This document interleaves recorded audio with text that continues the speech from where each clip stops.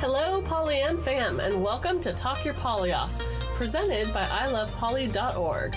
This is your podcast for ethically navigating your relationships, Your community, and yourself for a healthier and happier lifestyle. This is Bella Doll. She is my sunshine full of giggles. And this is Joshua Monsuda, the logic to my emotion and the chaos to my order. So now you know us. Pull up a seat and let's talk our poly off. Hello, Polyam fam, and welcome back to Talk Your Poly Off with Bella. That's me. And Monsuda. That's him. Today our topic of discussion is one which I feel incredibly passionate about. I think about this a lot.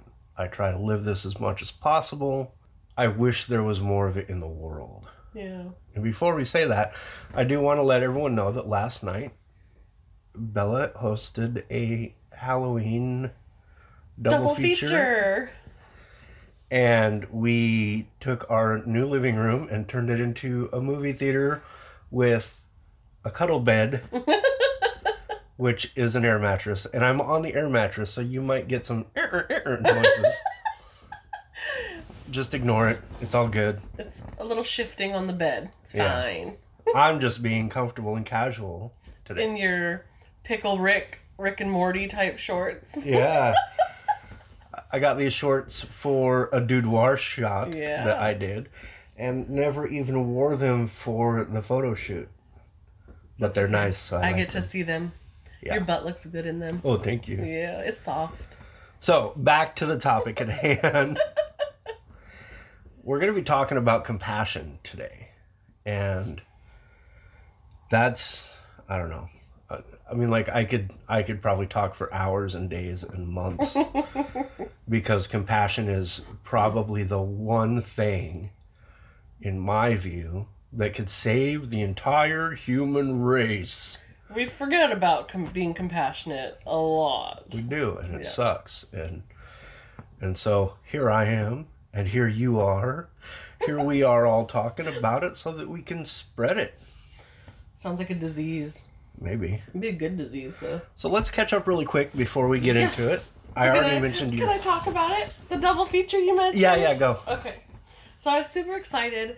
There's a few teeny bopper Halloween Disney type movies that I like to watch every Halloween season. Uh-huh. And I just didn't think you'd be super into them. And I'm not. Yeah, so I wanted to get a few friends over. I would have watched them by myself anyway. But we did. We did a double feature night. We got the TV installed in the new house just in time. I was going to make that happen. Like within hours. Come hell or high water. We were good. But we did. So we watched Hocus Pocus first. Uh-huh. We had a friend who was bringing her mom over, and her mom hadn't seen Hocus Pocus. So I knew we had to do that one first because they were party hopping and leaving later. Right. And then we took an intermission break, and during the movie, you made some of your world-famous family recipe hand-me-down enchiladas. They're not hand-me-downs like Goodwill enchiladas. No, they were like, here, my son, take my recipe. Handed down through a single generation. Yeah. My mother made them before and no one made them before her. I actually don't know where she started doing it. So yeah, we had some delicious foods for intermission, and then continued movie night with Practical Magic, because that's a must-do, and had a blast. Had so much fun, had some friends over, and then one of my other movies that we didn't get to was Casper. You know, the Devon Sawa Casper and Christina Ricci Casper. I love that one, and I haven't watched it yet this season, but it inspired me to search for Casper after the movies last night when everyone had left. Which is my favorite part of the double feature night. And it just left Yumi and K-Fug here. So I searched, and what popped up? But some old-ass cartoons, like 30s, 40s, Popeye, Betty Boop. Original shit. It was so good. Felix the Cat, yeah. Yeah, so we turned that on, and there were definitely a handful. I was sitting here watching them. I felt like I needed to be on acid to watch these things. Yeah. They were so trippy. I couldn't understand that these were actually on TV back then. Well, there wasn't TV back then so much. Also, what a lot of people don't realize or remember is that cartoons weren't originally created for children. Right. A lot of this stuff, if you look at some of the old Disney or whatever, they were just a medium used to tell a story, not targeted at an age range. Right. There was actually a Mickey Mouse cartoon where he was working in a cheese factory. Oh, yeah? And if you pay attention to the video, they're making Swiss cheese. How he's poking the holes in is not child appropriate. Oh, no! Right. So yeah, we did our movie night, ended with some cartoons.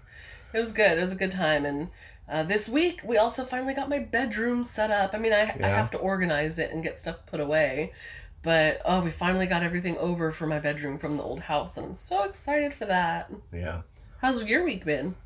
I have had a pretty good week. So we did get to a point to where the office is mostly set up. True. Which I'm enjoying. Yeah. One of the things that was a highlight for me, kind of my pseudo-poly moment, is I finally got to start teaching martial arts again. Yay! I am teaching one of our wonderful and lovely friends. While it's not a poly thing because it's not a relationship, she is a member of our poly community. Mm-hmm. So I'm really excited about that, and it gives me a chance to get back into doing something I'm passionate about. So we said this week that we're going to talk about compassion. Yes. It's one of your favorite topics. It's, well, I mean, I wouldn't say it's one of my favorite topics, but it's, I think, an important discussion to have as much as possible. Yeah. Yeah. So it kind of goes hand in hand when you talk about compassion to also bring up sympathy and empathy. So I'm just going to define those real quick here. Okie dokie. Sympathy is the harmony of or agreement in feeling as between persons or on the part of one person with respect to another. Empathy is the psychological identification with or vicarious experiencing of feelings, thoughts, or attitudes of another. Mm-hmm. All right? And then, so on the side of those, compassion, a feeling of deep sympathy and sorrow for another who is stricken by misfortune, accompanied by a strong desire to alleviate the suffering. Right. So before we go any further, I will say, because I can get so wound up in this topic, that I might go on quite a few tangents. This will be tangent central, this episode? Yeah, it really might be, because this is a big deal in the world. Right. And sometimes I just can't help myself from, like, screaming from the rooftops or waving a banner or, like, whatever it is to get that attention. And as I know that you've seen, I can get so passionate that I just start word vomiting everything everywhere. Well, we tried to cut down on that. We did our research like we always do. Mm-hmm. And we've got our show outline with all of our show notes and stuff to stay on topic. But I fully intend, or expect rather, that you'll find a way off outline. Okay, so I just wanted to put that out there. Disclaimer over. And with that disclaimer over, let's look at this week's 3 definitions that Bella had just given us and do a basic breakdown. And I mean real basic breakdown. Okay. I think of these 3 ideas as a step progression into feelings of the heart. All right, well, at the first step, you have sympathy. So that's basically seeing someone struggle, thinking it's bad. You feel bad for them because that struggle's gotta suck. Yeah. Next step from that is empathy, which gets a little more personal because you now identify with the person's struggle. So you don't just think it sucks, but maybe it's something you or someone close to you went through, so you really get what they're feeling. Right. And compassion is different than both other feelings because you're putting action to these feelings. Okay. You can acknowledge a person's pain. You can even walk a mile in their shoes. But when you act to ease their suffering, you're truly doing something with these feelings, which affects the world. This is when you put yourself to the side and make your life about someone else, even if just for a moment, because you know your actions will make the world better, not just for you, but for others. You're giving your heart to the universe, not for accolades, not for attention, but because you know the world needs more love. Mm-hmm. And that's a huge, huge thing, is putting action to your feelings in a way that makes the world better. That's a mind blower for me. Right. Your head is going to explode this entire episode. With all of our research, we could tell you all the dictionary definitions and stuff, which we did in the beginning. Mm-hmm. Bella provided stuff from dictionary.com. But one of the things that's always stuck with me about compassion, one of my favorite definitions, is that it means to suffer together.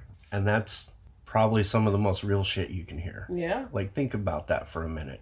And here's tangent number 1. Yes. Are we going to number them? Because that'll be... No, because I'll forget to number them. Yeah. But, think about it this way. So, say you see a friend of yours has some serious heartbreak. And they're struggling. And it doesn't even have to be relationship heartbreak. It could be just life has beaten the shit out of them. And they can't fucking take it anymore.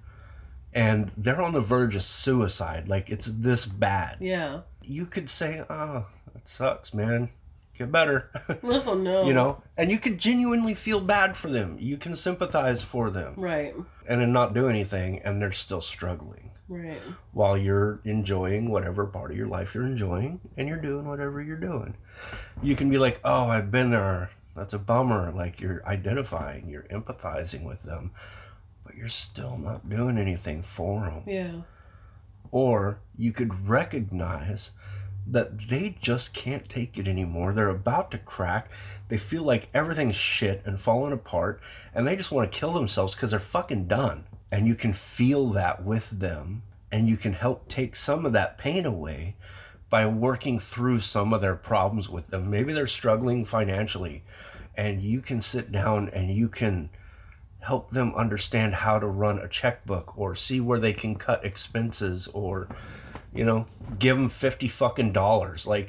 Whatever it takes to help them know that they're not alone and to help them make steps toward not suffering as much, even if you have to suffer some with them. Right. That's fucking profound. I'm not even going to lie. It's big. That's a big deal. Well, and that's even on a micro level, in that it's a one-on-one with a person in your life that you love and care about, or even a stranger, but it's one-on-one, person to person. Right. You can take that to a macro level on a big scale. Think about, the rainforest burning down, right? Yeah. We all post on Facebook, oh, love and prayers, sending good thoughts, all these things, because we sympathize. We're like, oh, fuck, that sucks.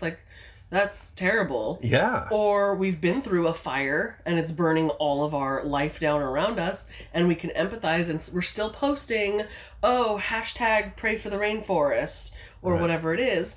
But until you're actually making a donation towards something, or writing to your congressman, or, whatever it is, to actually take action towards making change. And it's interesting that you went to the internet. I feel like I got something boiling for that one. Compassion for being such a valuable and treasured thing is so often and easily lost. I guess it's easy to get wrapped up in the day-to-day and focus on what we need or want, getting ahead of the game, coming out on top, winning the race, being right. We all want to succeed. We all want to do well. But what happens to our hearts when someone's problem becomes not my problem? Yeah. Or when something bad happens to someone we don't like, and we're all callous enough to think, good, that's what they fucking get. Yeah. And I said it was funny you brought the internet up, because a perfect example of this can be seen online and social media. One of the biggest pet peeves I've ever had is seeing people use social media platforms to become ugly and nasty, hateful people. I've watched close friends who, in person, understand compassion and responsibility. They go online and they lose every ounce of heart. It's easy to say mean and hurtful shit when you don't feel like you have to be accountable for the consequence of your actions. So true. But when they don't have to watch their behavior utterly tear someone down, that doesn't mean they aren't causing damage. And then they even come back when you're like, hey, chill. And they come back with the argument of, well, they deserved it. Yeah. They were being an ass, so they deserved it. Right. That's equally or more cold and callous than their initial actions. So I'm not a member of the Latter-day Saints, right? And I don't subscribe to the Latter-day Saints. Mm-hmm.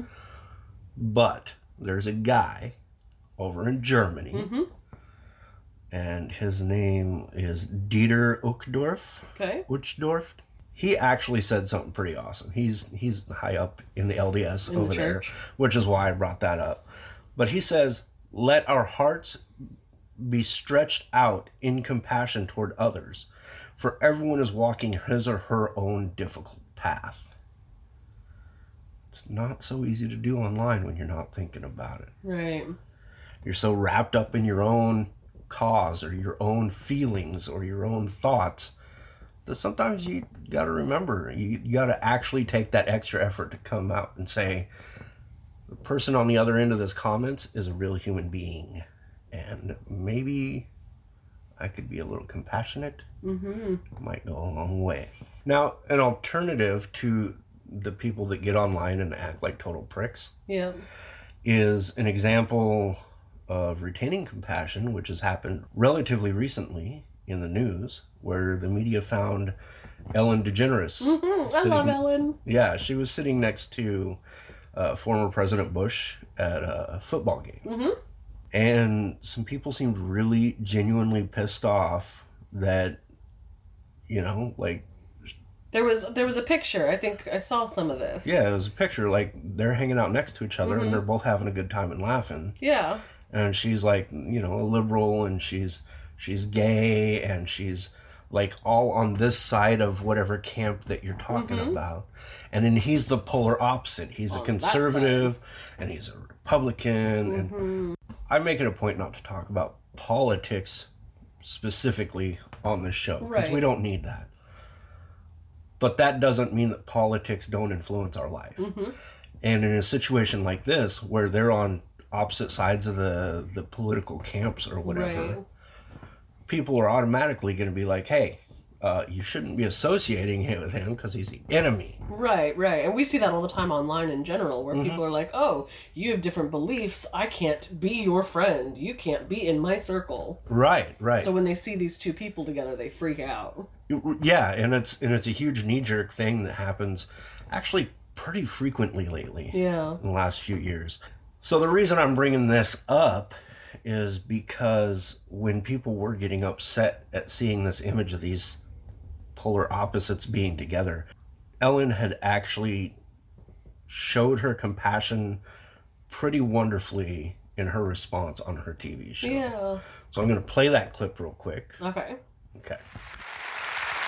Here's the thing. I'm friends with George Bush. In fact, I'm friends with a lot of people who don't share the same beliefs that I have. We're all different, and I think that we've forgotten that that's okay, that we're all different. For instance, I wish people wouldn't wear fur. I don't like it, but I'm friends with people who wear fur. And I'm friends with people who are furry, as a matter of fact. I have friends who should tweeze more. And I have... But just because I don't agree with someone on everything doesn't mean that I'm not going to be friends with them. When I say be kind to one another, I don't mean only the people that think the same way that you do. I mean be kind to everyone. Doesn't matter.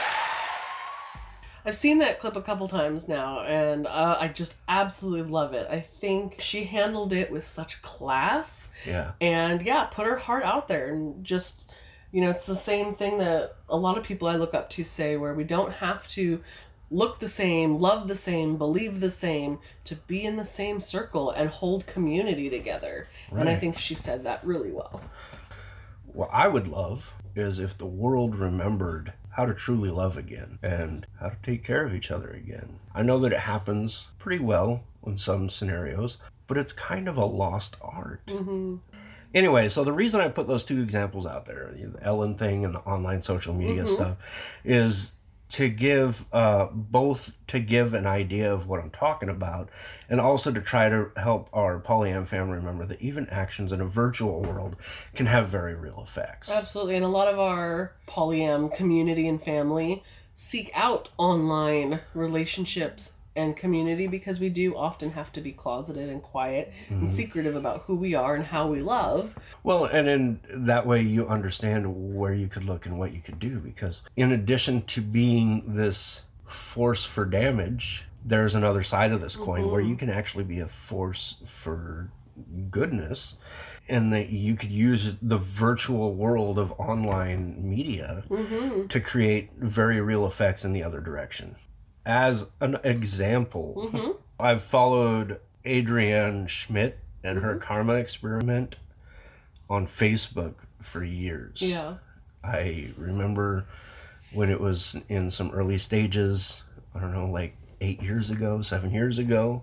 And she's just made a world of change with her kindness news and her real efforts of putting compassion back into the world around her. Like, Nice. she has built a lot of this on kind of the pay it forward philosophy. And, and she's not the only one. Like, I could say tons of great things about her, which I will to anyone that asks. Yeah. Because she is a great motivator for positivity in the world.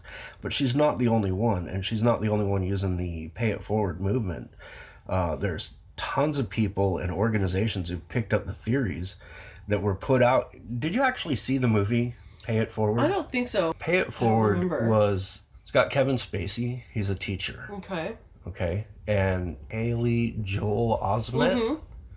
I see dead people. That kid. Yeah. I think that the Pay It Forward movie was actually probably one of his best pieces of work. This came out in 2000. And basically, as this kid, like, they're given these projects in school, and this kid comes up with the idea of paying it forward. Instead of paying someone back for something that they did for you, you pay it forward and, like, beat them to the punch, right? So instead of being like, hey, can you loan me $5? I'll pay you back later. You go out and you do a good deed for somebody without them having to do it first. So you make the initiation, you do this good deed, and your hope is that the person you did the good deed for is so motivated by what you've done, shown the compassion, that they also want to go do a good deed for a couple of other people. Right. So in theory, if you did a good deed for one person and they did a good deed for 3 people, and then it cascaded, then... It's like a pyramid scheme of paying it forward. Right. That's exactly it. And there's a ton of people that are actually practicing that in very real ways. So in some way, the movie started that pyramid scheme of paying it forward, and tons of people are moving on with it.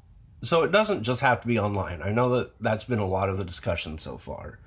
But putting your heart into the physical world around you is probably more important. Volunteering at a charity, starting community gardens, supporting a friend through a hard time. Like, no amount of effort is too small to make a difference. Yeah.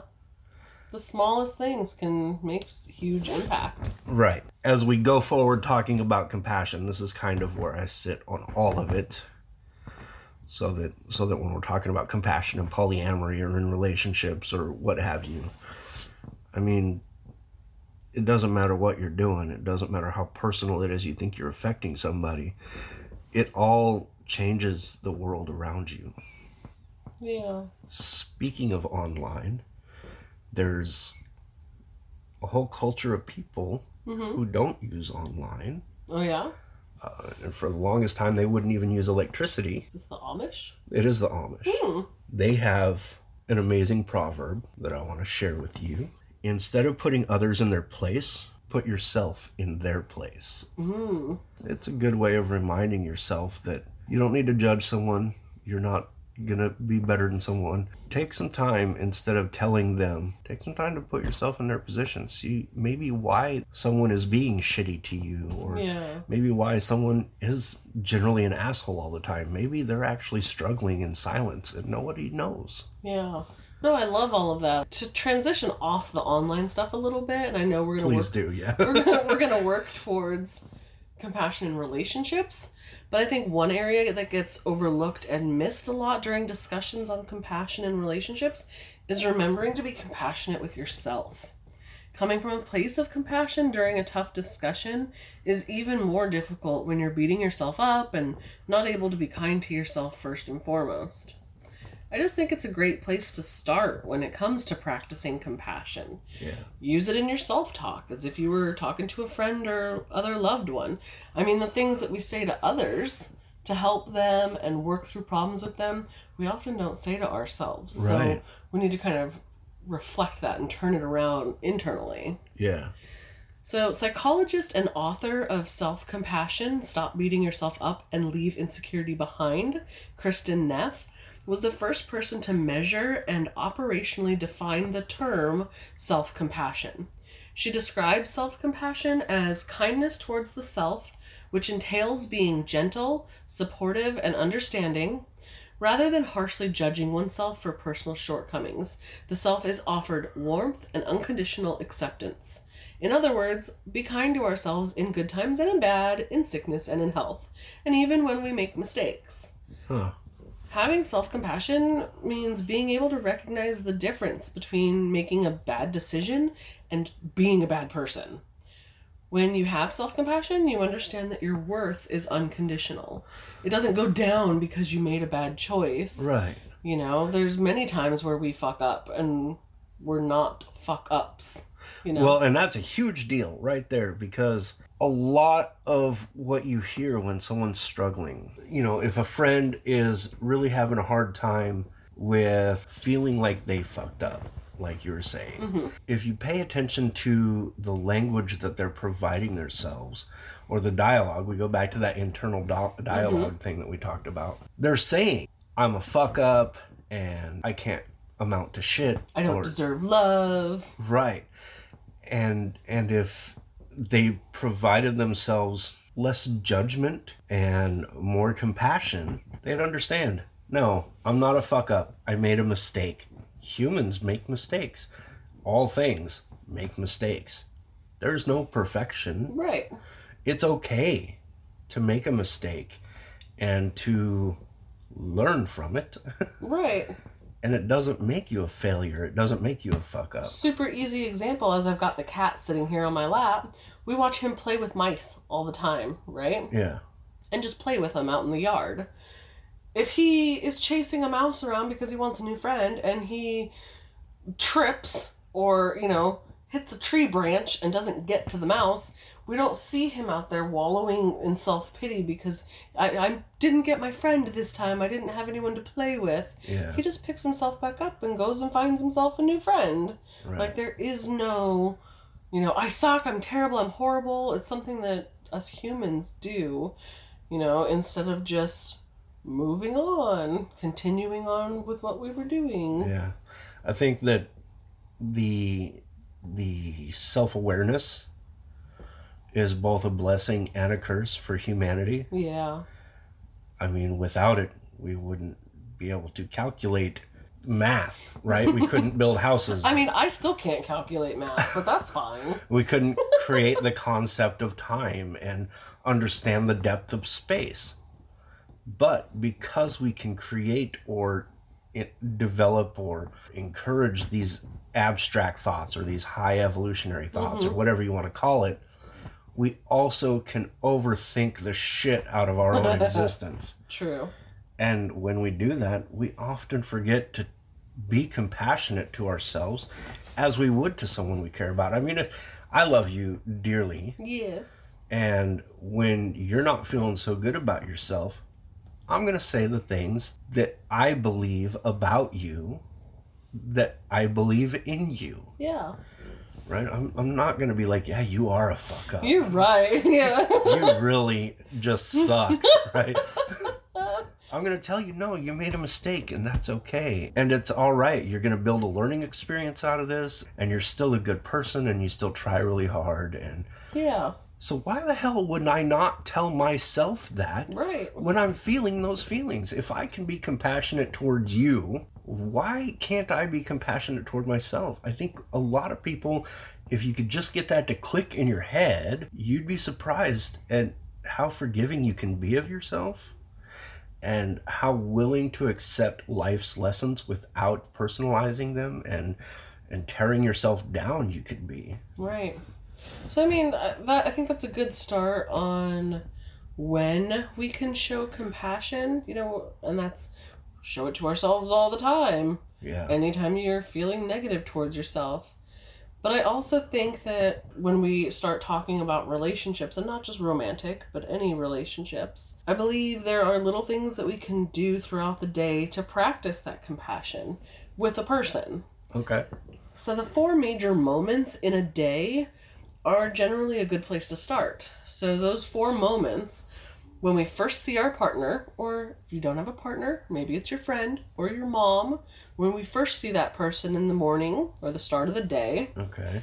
When we say goodbye to that person and part ways for work. Okay. When we come home from work and reconnect.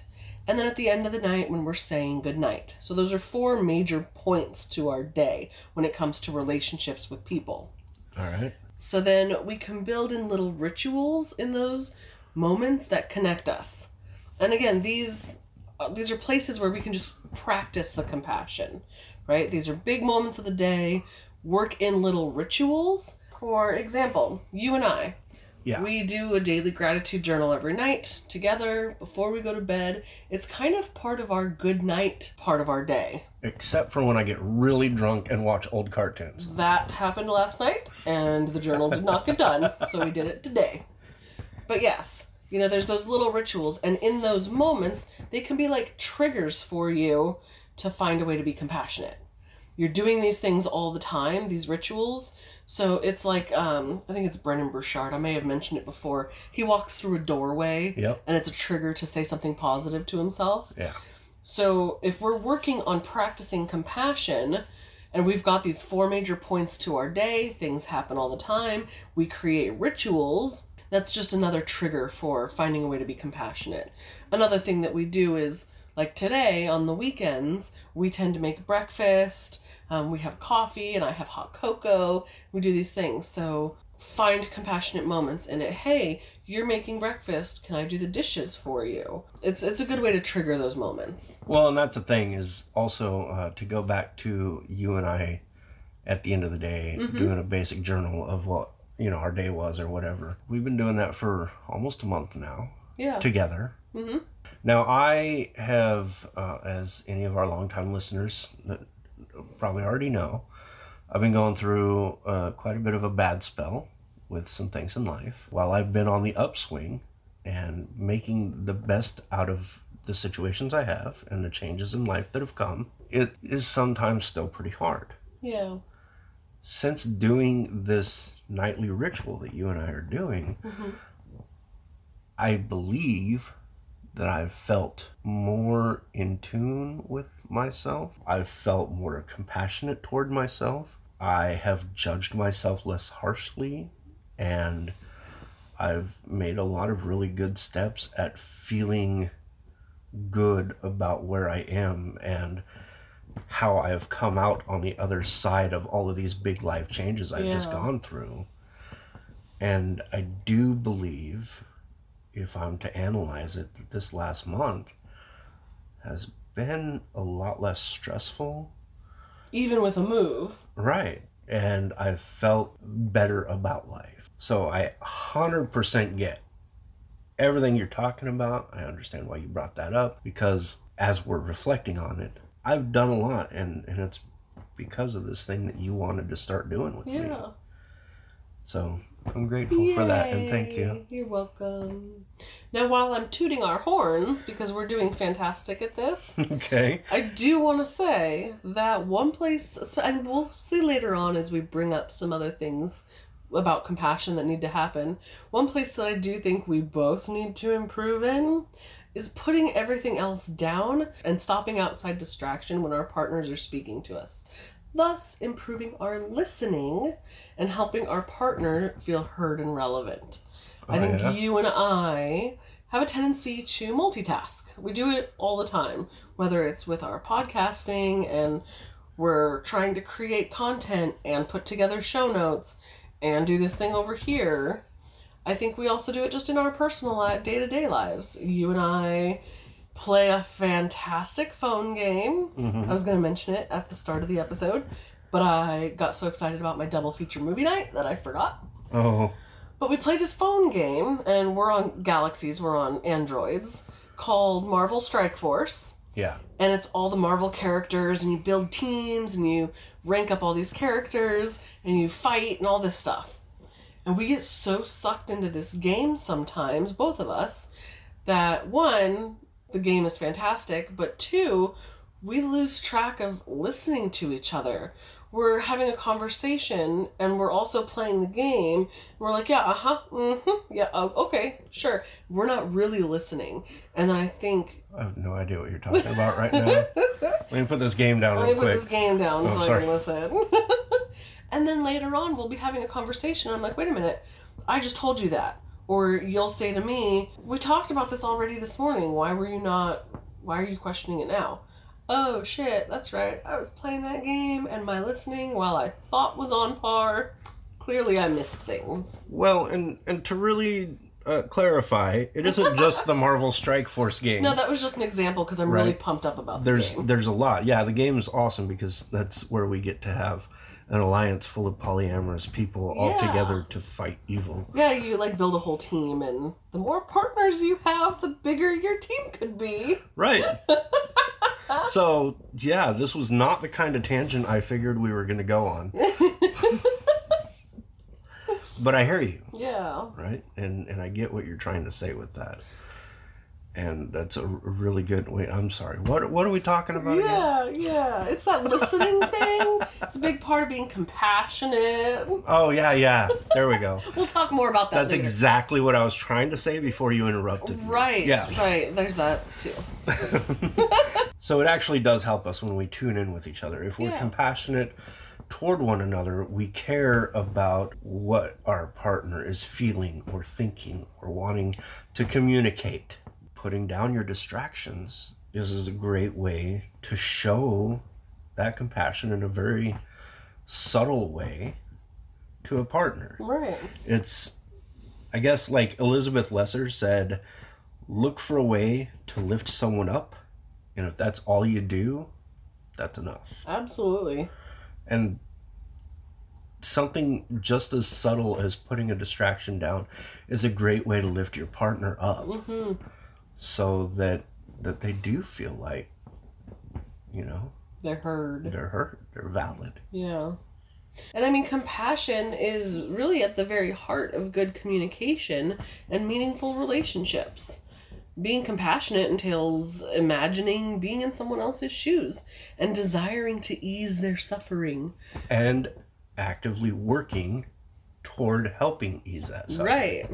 I know that while I'm a deeply compassionate person on my own, when in a relationship, it doesn't always translate well because, as have been mentioned before, I have some terrible habits. For example, I know we've mentioned it previously, but I tend to interrupt and finish his sentences all the time. I did it. I know you did. In my head, it's cute because I know him so well and I feel like I know what he's trying to say. And oh, gushy, smushy, gushy, I finish his sentences. But more often than not, I'm wrong. And then he ends up feeling like I don't value his input and I'm just smarter, faster, better. I know I need to work on slowing down and listening better, which is absolutely part of showing compassion in discussion. Well, and if we're going to do another thing, it's sometimes you try to talk for me. And you tell like me telling you how you're feeling? Right. Actually, the reason that I brought that up is you're not more often than not wrong. There are some times maybe you don't nail it, and that's okay. And I think the important thing to understand in that, if we're going to actually be bringing this up in the podcast, is that we work through our shit live on air. Yeah. We're here to help you and ourselves. Yay! So it's not so much that you're wrong more often than not, because you're not. I'd say probably 75% of the time you get it right. But one of the reasons why I struggle with it is because I don't feel heard and I don't feel valid and I feel like I don't need to finish what I'm saying and that's not important because you already know it. And that's where the struggle happens. Mm-hmm. And so like when you were talking about the stuff earlier about putting the phone down or whatever the distractions are because someone wants to feel valid, that's exactly it right there. Right. Well, and that's why I put that in the show notes because I was doing the research on things and I was like, oh shit, he's gonna call me out on my own problems. Better beat him to the punch and just call me out on my own. Well, I wouldn't call you out on the podcast unless humiliation is not humor. my kink. No, I know. But I'm glad you brought it up so that I could talk about it in front of everybody. Yes. Out there for the world to hear. So, I mean, these bad habits of mine, they have led to many fights. Well, maybe not many. Well, not fights necessarily. Yeah. They've led to many disagreements, hard and discussions, tense moments. So if I could get a handle on these bad habits and show some growth and improvement, I know it would help show you that I value and respect what you have to say, which in turn would benefit our relationship as a whole and be an act of compassion. Yeah, and because it's not like you're the one with the problems and I'm running around perfect. I mean, that's pretty accurate. But I do have my own issues. True. That have also caused us a little bit of tension or struggle. Yeah. And part of compassion in a relationship, whether polyamorous or monogamous or friends or family, is being able to hear them, hear your partner or the other person on the other side of that conversation, and try to listen to learn, which is, I think, of some of what you're really summing up here is that even in an issue where someone might call you out on something, if you can listen to learn instead of listen to personalize and defend and think that you're being harshly judged, or then that's showing the person you're talking to that you care. And that's giving an act of compassion by saying, I want to learn from what you're trying to tell me, and so that we can grow better together. Right. Well, I found on liveyourtruestory.com, they had an article that has 8 tips for mastering compassionate communication. So I thought it'd be a good place to share some of these tips with the audience. Number 1, focus on the other person. This develops a thorough understanding of your partner and their needs. You can engage in the conversation from a more informed position. It's actually thinking about them and their needs and what they want.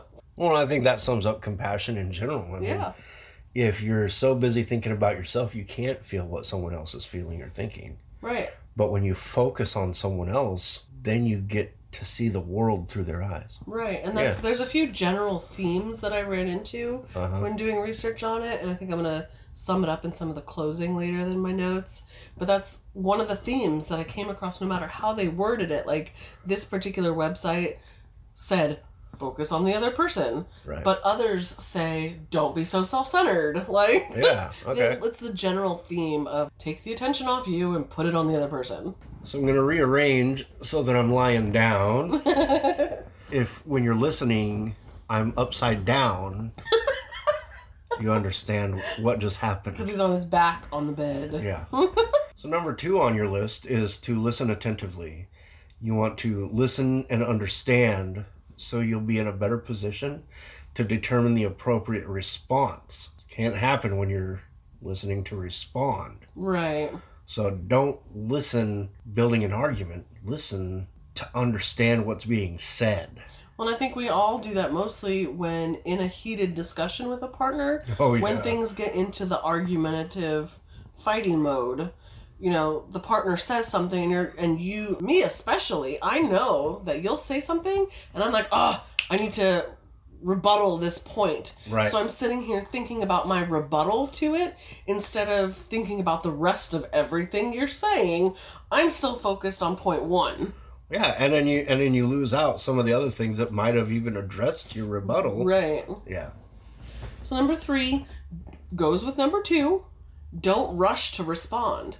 Allowing time to respond demonstrates that the conversation is important to you and you want to give it the consideration it merits. Well, and to jump back to what you were saying earlier, is maybe that's part of that whole finishing the sentence. Mm-hmm. Allow time for the sentence to finish so that, like you were saying, you can show that the conversation's important. Oh, believe me, I was doing these notes and I was like, that hits on my bad habit and that hits on my bad habit. I was typing these literally like tink, tink, tink, tink.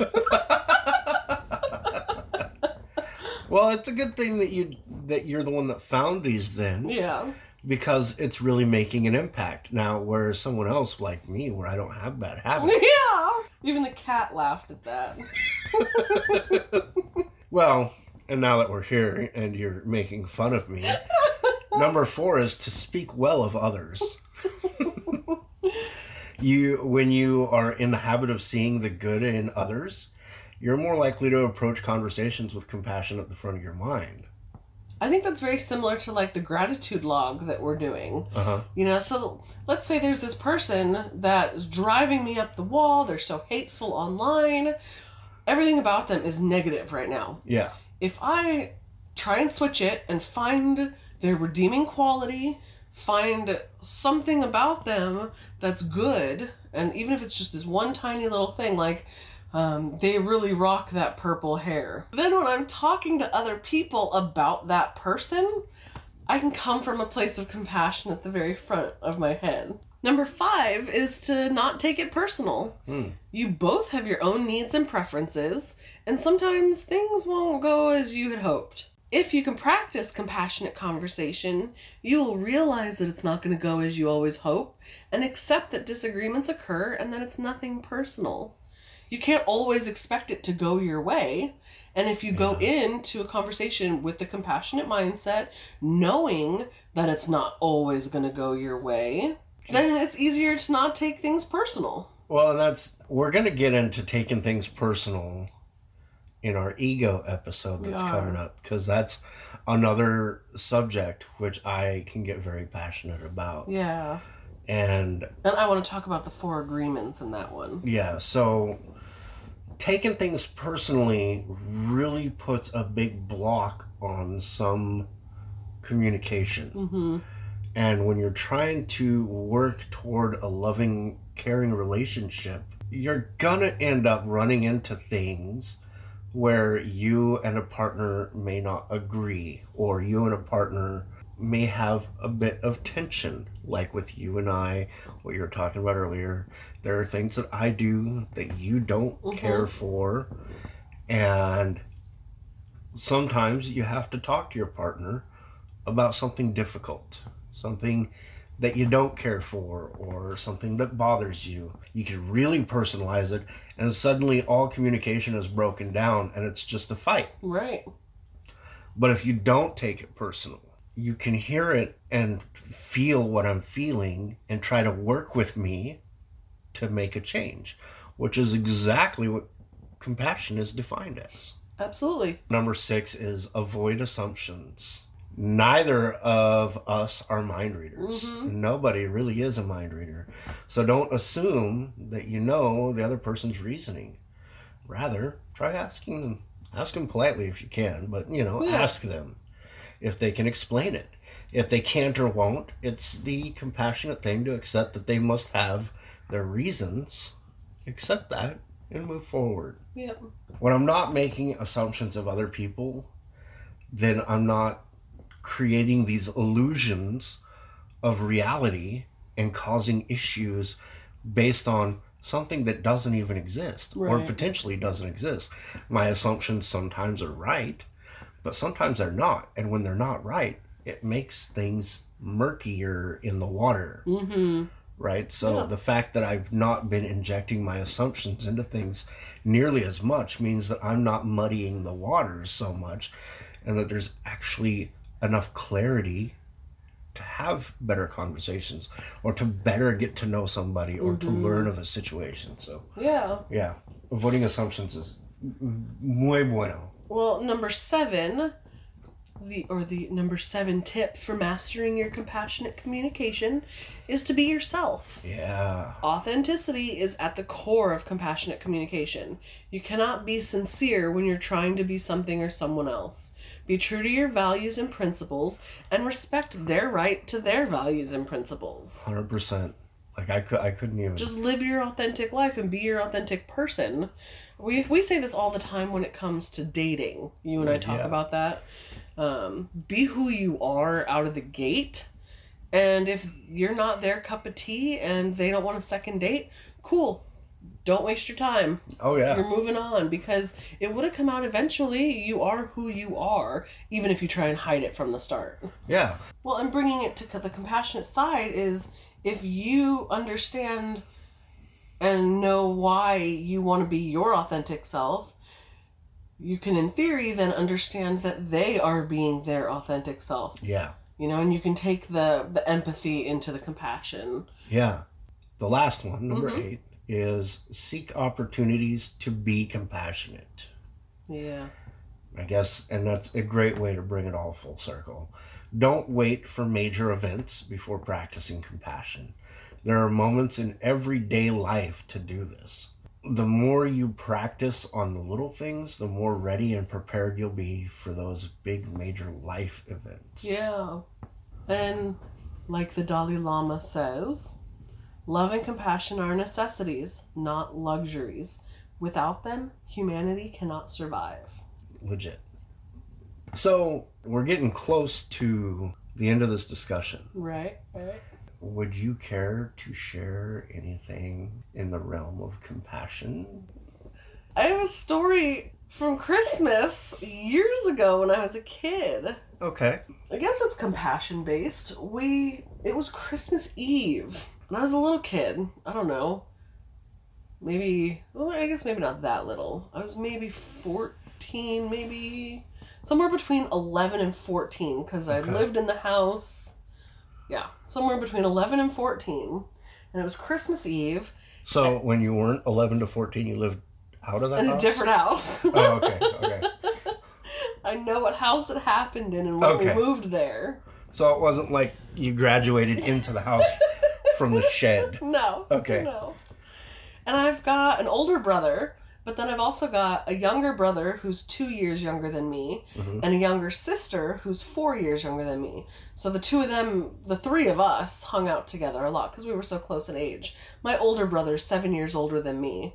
So 7 years older than me, 9 years older from my little brother, and 11 years older from my little sister. So he didn't really hang around us that much. He was off doing his older teenager thing. So I don't know where we were, what was happening. We must have been baking cookies, because that's usually a thing that would happen. Snickerdoodles, specifically on Christmas. I love Snickerdoodles. I know, they're so good. But maybe my dad was out front fiddling with Christmas lights. I don't know. He was doing something. And this giant white puffy, like Alaskan Malamute dog wandered into our yard. It didn't have a collar. And it was super friendly and it was healthy. Clearly somebody's pet, not just some stray dog. And we must have called the vet. They must have been open. I don't know how this ended up working, but we tracked down the owners, and I think it had a chip. And so we got the owner's phone number from the chip, or it was an address. Either way, we ended up going over to their house, and we brought this dog back on Christmas Eve. Big, white, fluffy, snowy dog. Yeah. And there was a little kid that this was like Peter Pan and Nana and the dog that babysat the kids. Like, This was a big deal to this kid. And, you know, sometimes a dog goes lost. It gets stolen in neighborhoods. And this dog was so fluffy and pretty and sweet. It was such a gentle giant of a dog. We absolutely could have kept this dog, you know. Yeah. It was amazing. But no, we understood that someone had just lost their pet. Even as a little kid and my two younger siblings, we all understood the love for an animal and a pet and had to get this dog back to its owner. So we tracked down that information, took it over there with my parents, and sure as shit, it belonged to some little kid, obviously with his parents. Right. And they had been searching, and they were worried, and it was Christmas, and they got no leads on any of their posters or anything. And we brought back their Christmas miracle of a dog. And it was so crazy, and we felt really good about it. But it was taking action to find the owners of this dog. Well, the cool thing about it is when we're talking about compassion, we're talking about taking action to make change in the world. The story that you had just told, I bet you money that family to this day during Christmas will still tell the story about how they lost their dog. Yeah. And they put up all these posters and they were trying to find it, and it was looking bleak and it wasn't looking good. And then on Christmas Eve, some family knocks on the door returning their dog home. It's stuck with me all these years. I mean, your family made this change to total strangers, 4 total strangers, not looking for money, not looking for attention. You said you and your siblings as kids understood the feelings of a lost pet. And because you sympathized and you empathized with that enough, you wanted to take action to help lessen the suffering of another possible child feeling that loss. Right. And you guys did that, and it just happened to be like on Christmas Eve to where this family now for 20 years gets to tell this story of their little own Christmas miracle. Yeah. That's a positive life change Yeah. that hits somebody in a way that's outstanding. Yeah, I can't remember all the details, but the story stuck with me. I remember going to their house. I remember it being Christmas Eve. It was such a cool moment. And it would be a different story for that family if they lost that dog and your family was like, this dog's fucking cute, we're keeping it. Right. And their story now would be all heartbreak. So it's like we're doing butterfly effect stuff, right? We're talking about alternate timelines. You had the opportunity to make a bad timeline and you opted to make a good timeline. And now everyone has this fuzzy feeling, and that's... Yep. And of course, I mean, we could have even opted to just take the dog to the vet, or just not to the vet, to the pound. To the pound, you know, and turn it in. But we wanted to make sure and get it home to somebody. And a lot of that credit goes to my parents. I have amazing parents. I mean, we were kids, but we played a part in it, and I still remember it. Yeah. That's what it should be about, in my opinion, or in my views. As you're going along this journey in life, or you're operating in this world, you have the opportunity to create the world in an image that you want. And your environment is dictated by your actions. Again, this is all my personal views. Someone's going to disagree with me, and that's okay. You can send your disagreement to podcast@ilovepolly.org. Yep, bring it on. But you're creating your environment, you're creating your world, you're creating your life based on your actions, whether it's in person or online or with a partner or on your own. You're the one deciding how this life gets lived. Obviously, there are variables that you don't have control over, but what you do have control over is how you treat people and other creatures and even the plants. The environment you're in, however you treat that, is how your world's going to look. So even if you want to be selfish about it, you could do all these great things because you want to live in a good world, because you want to have a happy life. And that's kind of what we're trying to do here, right? Right. Is we're trying to create a happy environment to live in so that we can enjoy what we've got. And then, like, we're finding different people to love, and we're finding partners, and if you want these things, be the force that makes it happen. If you want a good life, be the force to make it happen. You don't have to agree with everybody, and you don't have to hate who you don't agree with. Sometimes having differences is something to be celebrated. Yeah, and we can learn from differences, grow from differences. And learn to love despite differences. Right. You know, wrapping up a little bit here and trying to tie everything together. In a lot of the articles that we read during the research, like I mentioned earlier, there were a few reoccurring themes when it comes to trying to be more compassionate. Such as, like, we all need to be a little less focused on ourselves. Yeah. Remembering the golden rule of treating others how we want to be treated. Yep. Creating a space for you both to feel safe to be yourselves and accept each other in. Don't make it a hostile environment or no one's going to want to be themselves. Yeah. Attention, affection, and appreciation go a long way. Slow down and actively listen with intention. Think before you speak and be kind with your words. Nurture the relationships in your life. And in the end, choose love over hate. Keep love in your heart even when you feel hurt and betrayed. And all of those themes really just lend to a more compassionate world and a compassionate life. Yeah, those are all fantastic. In fact, some of what you're talking about reminds me of something that my wife has said for years and years and years. Yeah. And it always sticks with me even to this day. Think before you speak, Okay. right? So think for her stood for, is it true? Mm-hmm. Is it helpful? Mm-hmm. Is it inspiring? Is it necessary? And is it kind? Yeah, I think I've heard that before. Right. And this is something, like, even when we're raising our kids and they were still in their single digit ages and stuff. And, you know, sometimes when kids get upset, they say mean things to each other. And if the kids were arguing, she'd even actually pull them off to the side and have them sit down and remind them to think. Mm-hmm. And then they'd talk through the THINK acronym together. Right. And it was always amazing to watch when that conversation was over, how the kids went back to interacting with each other. Yeah. And it was really cool to see. That's a really great skill to teach at that age, especially. Yeah. So, is it true? Is it helpful? Is it inspiring? Is it necessary? And is it kind? I love it. It goes along with all of that. With everything that you just said. I think basically we've said a lot about compassion, and we could say a ton more, but I'm pretty sure that we're out of time or we're over on time. Yeah. If you enjoy what we do, don't forget to rate, review, and subscribe. If you know people who might also enjoy our show, take a screenshot while you're listening and share it with your friends. Remember to tag us and show us so we can thank you.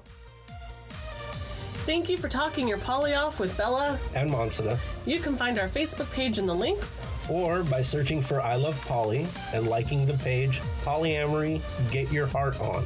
You can also find I Love Poly on Instagram and Twitter by searching I Love Poly Cares.